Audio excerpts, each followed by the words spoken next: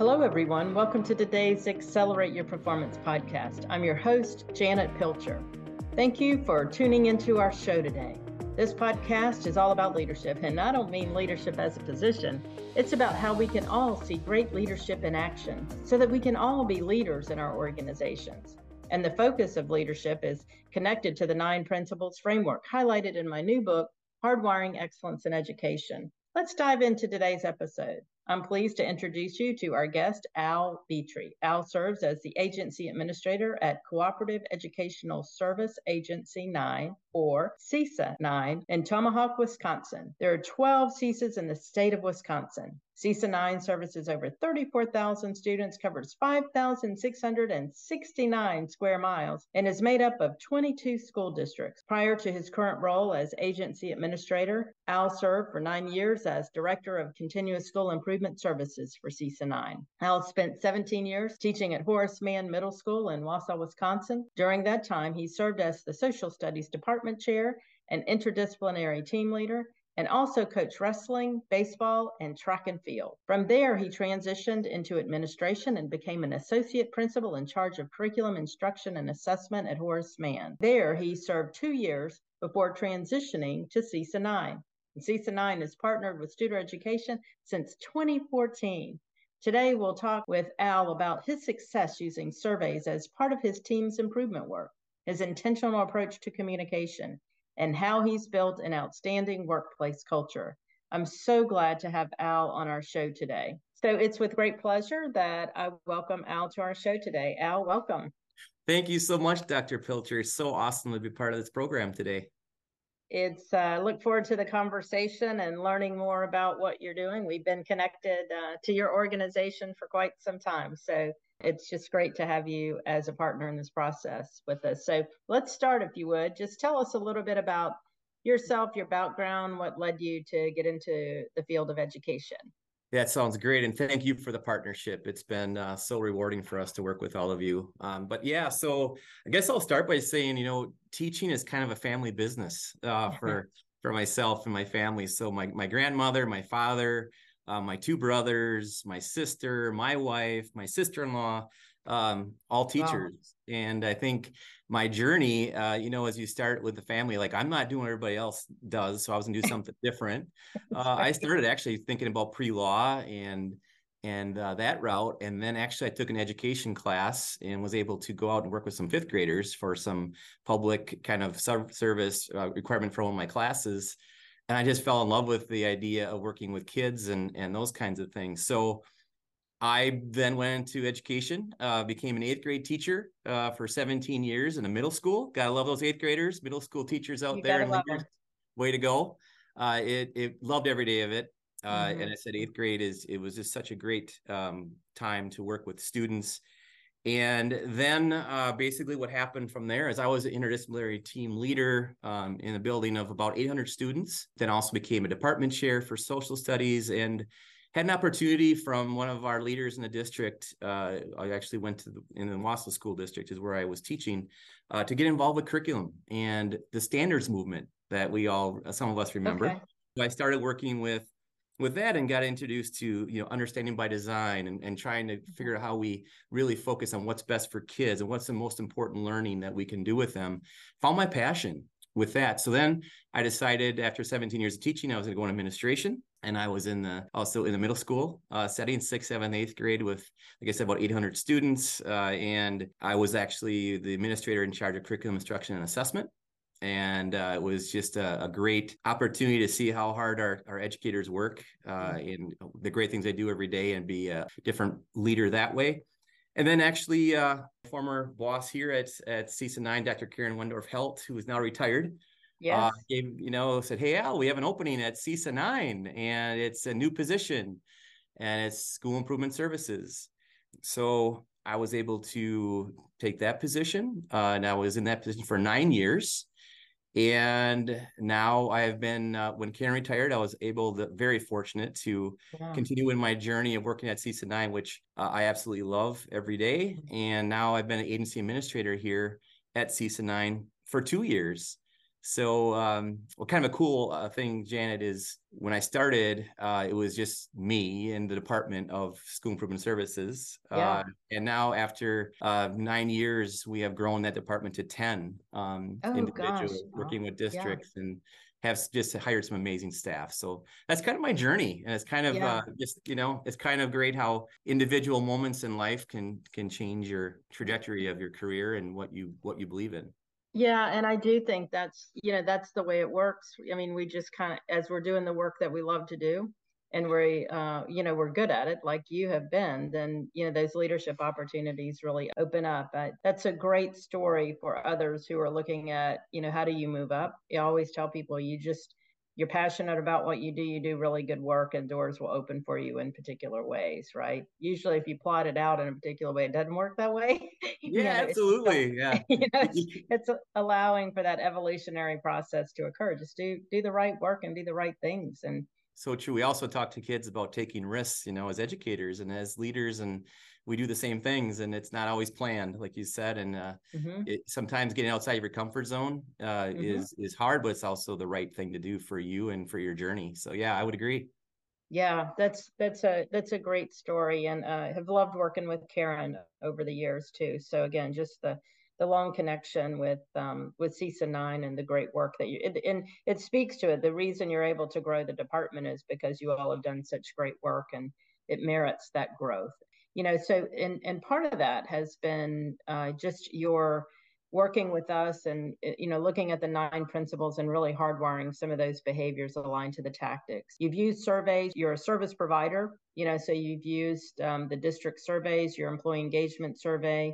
You're performing at some of our highest levels, Al, at the our 95th percentile on your district services, 99th percentile with your engagement work.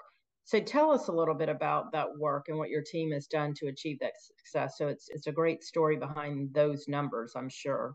It is. We're so proud of that. And I think when I say I mean our districts as well. We work with 22 school districts at CISA 9, over 34,000 students. It's really based on relationships and trust. And I think that is the foundation of who we are and what we do. And I think working with our districts, it's just it's just humbling to work with great leaders and great teachers. But I think the one thing that's important is we can't make assumptions about what people think you should be doing or how you're doing. And sometimes we have individual perceptions that we feel, and sometimes those are correct, right? But surveys provide you the data that really builds that solid foundation of how are we doing, what's working well, what are areas of improvement. And I think strong culture and those kinds of things with the surveys, it starts with voice. And I always say that, like, we have to be very responsive. And I say we are what our districts need us to be. The surveys say, hey, you're knocking out of the park in the area of getting back to us, but we could do a little bit better here. And then we get deeper, and then we round and we have conversations. So I think surveys really serve that well. And I think both externally, and internally, there has to be a balance. What are people, what are our districts saying about us and our services, how we do, and also how are our employees feeling? Employee engagement is a huge part of that. And I think you have to balance that. And it's built on trust, strong communication, and data that takes away some of those personal feelings or assumptions that we say, this is what we're hearing and seeing. Now, how do we get better? How do we grow? I think that's really important part of it. You're engaging in those conversations with your teams and your quote customers, those people you serve, right? And that's probably what gets you to those defined improvement actions, and people see, oh, you've listened to me, now you're doing what we've said in a way that we understand, and you're helping build that better service internally and externally. Is that right, Al? Absolutely. Absolutely. And I think what it also does, it's real time. I always compare it to a formative and summative assessment, right? We have summative assessments that are very important, but this allows us to look at things as we're hearing them and being responsive. Being responsive means many things, right? And the surveys allow us to say, what do our districts need right now? And what do they need in the future? And I think that's where CISAs in the state of Wisconsin are just play such a crucial role, and ESAs in the nation in that. And we're built on relationships. I mean, because Yes. I always say this, like, we sing for our supper, which means, like, if we're not providing high quality services, we're not going to be around and we're not going to grow, but I credit our districts for also helping us in this journey. And it's a side by side, we're in this together mentality. And we always say with this data, we just help. We're a support. We try to help people grow, and we also need to inspire all the people we're working with. And surveys help that. They really do. So let's talk a little bit about those services. You've increased those services, and obviously by the growth of your area and with the number of people in your team, you've increased those services that you provide to the district. So talk a little bit about that. What are the services, how they expanded, and kind of why has that occurred? Yeah, they have expanded greatly. I mean, this past year, I think we had over 13,000 people that were a part of our, our workshops and things. In the prior year, we're at 9,000. So we saw a huge jump in those services. And I think it's a couple of things. You have to hire exceptional people, of course, that have skills, but also you have to listen to of your stakeholders. And that's one of the things that we really focused on this past year is, what are we doing that it's hitting the mark, and what are our holes and services? Like, what are our districts saying to us that they need? And I think that's where the rounding conversations come in, right? With that. So I think what we've tried to do is, for example, we know literacy is a really important thing, but I also know that we have to have real high quality people that do that. So our literacy services have increased because there's a need. We've also looked at different ways to be innovative. We don't have substitute teachers available anymore. It's just, they're hard to find. Yeah. And so what we do, we have to shift your model to going out, not people coming to you. We go out to them. So I think that's where it is. And I think one of the things that why we've grown the services, districts are using us more because it's built around those things, Janet, that we mentioned earlier. It's built on trust, knowing you're going to have high quality services and high quality staff, but also we're in this together mentality. And I think we don't judge, where you are or what. We just try to, how do we celebrate with you what's going well, and how do we help you get better? And I think if you have that mentality, you will grow your services. Yeah, it's so good. It's kind of the inside out approach to what, sometimes we've been accustomed to historically. And what I mean by that is sometimes historically centers have said, here are the services we provide, pick them, right? Versus let's see what your need is. Let's talk to you, understand what your needs are, and let us help serve those needs by the way we define what we do. That's the standard probably that we should live to as service providers, right? I think about the service centers that I've been connected with all over through the decades, sometimes running those through university, Al. That's not always been how we've thought about it, right? I think it is that inside out approach. It is. And I think the other part of this too is the people. Like, we have innovation and ideas of the staff on hand. And I think when you try to build capacity in everyone, and we have a lot of learning that takes place, and they're working extremely hard, and they have great ideas because they're working with the teachers every day in the classroom and say, hey, we need to do something different. And our staff has been so great with that. And the other thing is, every person matters. Everyone has to feel a part of something that's bigger than just them. Yes. And I think when you do that, and all the people here that work, we have 59 staff right now and we've grown that number from, it was like 43, a few years ago. So I think having that mentality too, we're all hands on deck, never saying it's not my job. It's just helping each other. And I think that's how you grow it. And also having that really support and that really good connection with your districts and your leaders and your teachers to do what's best for kids. Yeah, it's what guides you. Yeah, that's so good. As we're thinking about, we're talking kind of at that grassroots level, and then you run an organization. So let's kind of pull it back up for a few minutes. And, as I've talked to Casey really sings your praises in terms of the work that you're doing. And talks about your team's strategic planning process, that, you've been very thoughtful about the communication with your team about the process, and offered opportunities again for them to provide feedback. So talk about, like, from an organizational standpoint and leading at what our priorities are in the organization, how have you been intentional about including your team in those conversations? Yeah, it's been awesome working with Casey. Her and I had a chance to, in my first year as agents administrator, she was my coach. And yeah, I mean, I think we say this a lot, and I'm not sure exactly what it is, but you got to start time and go slow to move fast mentality. And I think we've been very intentional here about getting input voice to make sure that when we get to our end product, we have something that we feel really good about and everyone owns. It's not Al's plan, right? It's ours. And I think also our districts are a part of that. And I mean, we included legislators, we included school board members, we included our Department of Public Instruction folks in our listening sessions. gather that data. Our staff, we met numerous times to gather input about what the questions that we ask are, what are we doing well? What things can we get better at? What are we missing? Those conversations. And I think when you get there, what I found is it's the journey. The Yes. scorecard is fantastic that we've created now, but it was the journey to get there and the intentional communication around what we're trying to do as an agency and having voice, having discussions, listening. It's easier if I just did it myself, right? I could just go through things and get pretty fast. But, it's just really, really important to make sure you have a backwards map where you want to be and how do you get there, and then step-by-step process. So working with Casey, having a coach like that to go through the process, it's just been really rewarding. And our scorecard, I rolled it out at our beginning of the year staff meeting where everybody together. It's just like, it's such a great feeling, Janet, because like everybody like, this is us. Yeah. And I was just thinking that, as you're looking at your strategic plan and your scorecard, people can see themselves in that, right? From those conversations. I love what you just said. Yeah, this is us. Like, this isn't just this thing, that we're trying to build an accountability tool. It's really about a tool that drives us to do the great work that we want to do and, have the goals that are in front of us that are meaningful that we had input into.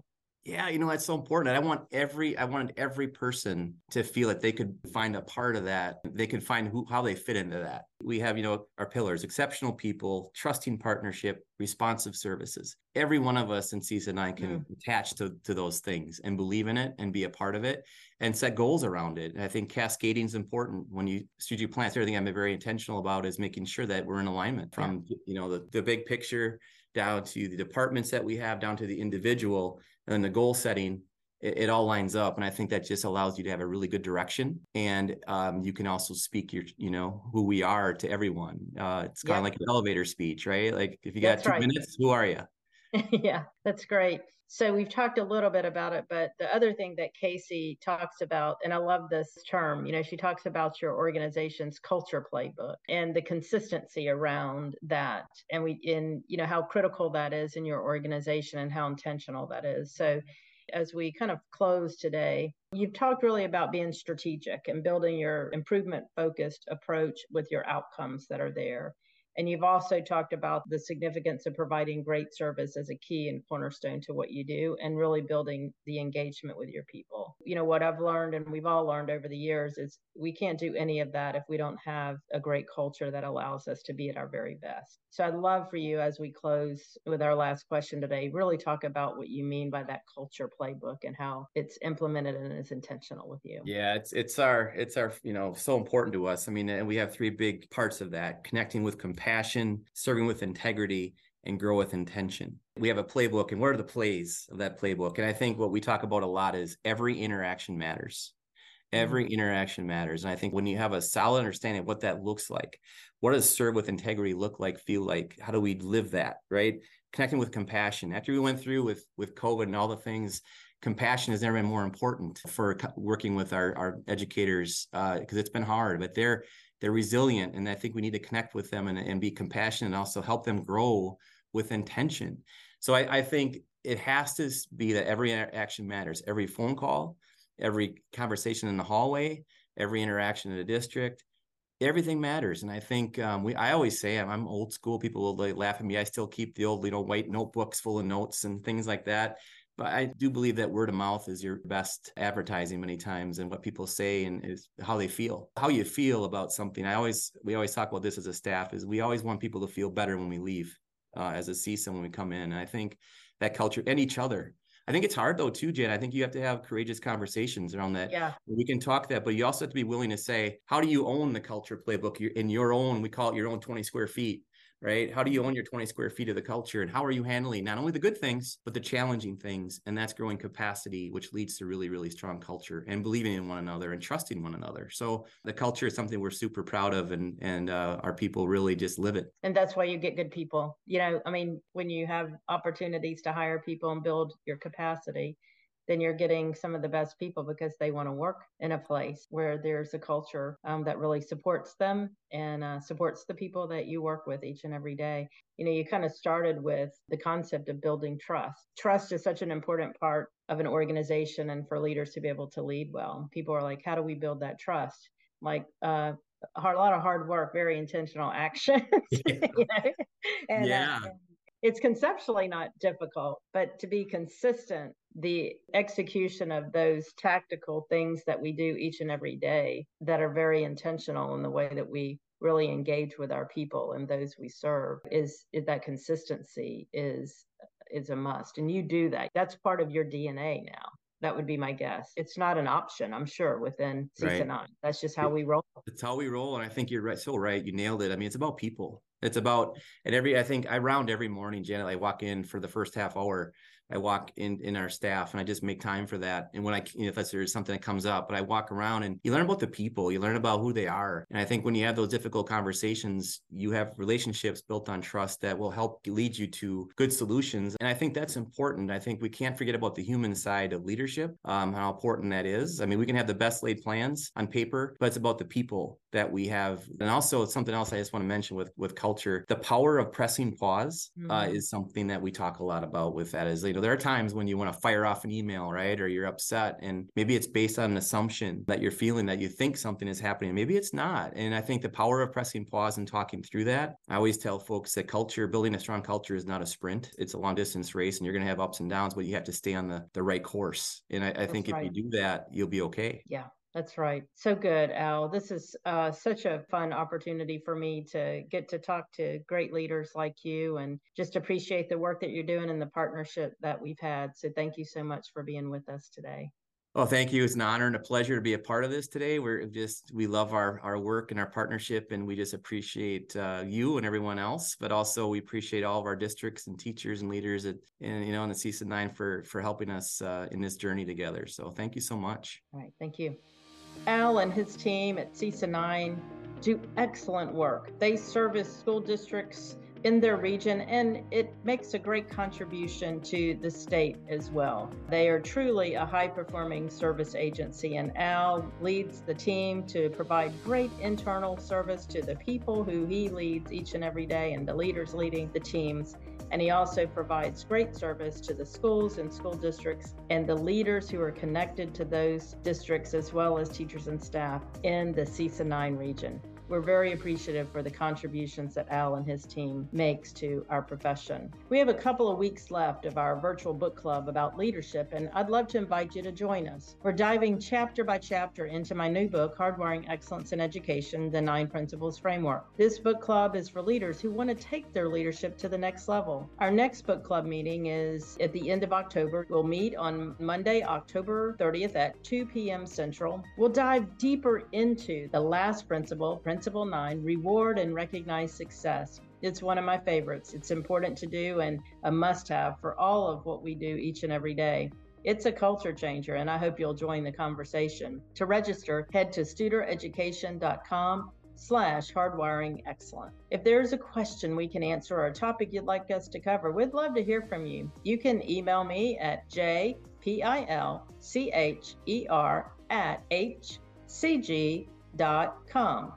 Or you can email our podcast producer, Mary Stackhouse Consoli, at mstackhouse, STACKHOUSE, @hcg.com. We'd love to hear from you. As always, thank you for tuning in to this episode of Accelerate Your Performance. If you like this episode, we invite you to please leave us a review on Apple Podcasts. We value you and your feedback. Also, if today's topic resonated for you, please share this episode with a colleague or friend. I look forward to connecting with you next time as we continue to focus on the 9 Principles Framework so that we can be our best at work.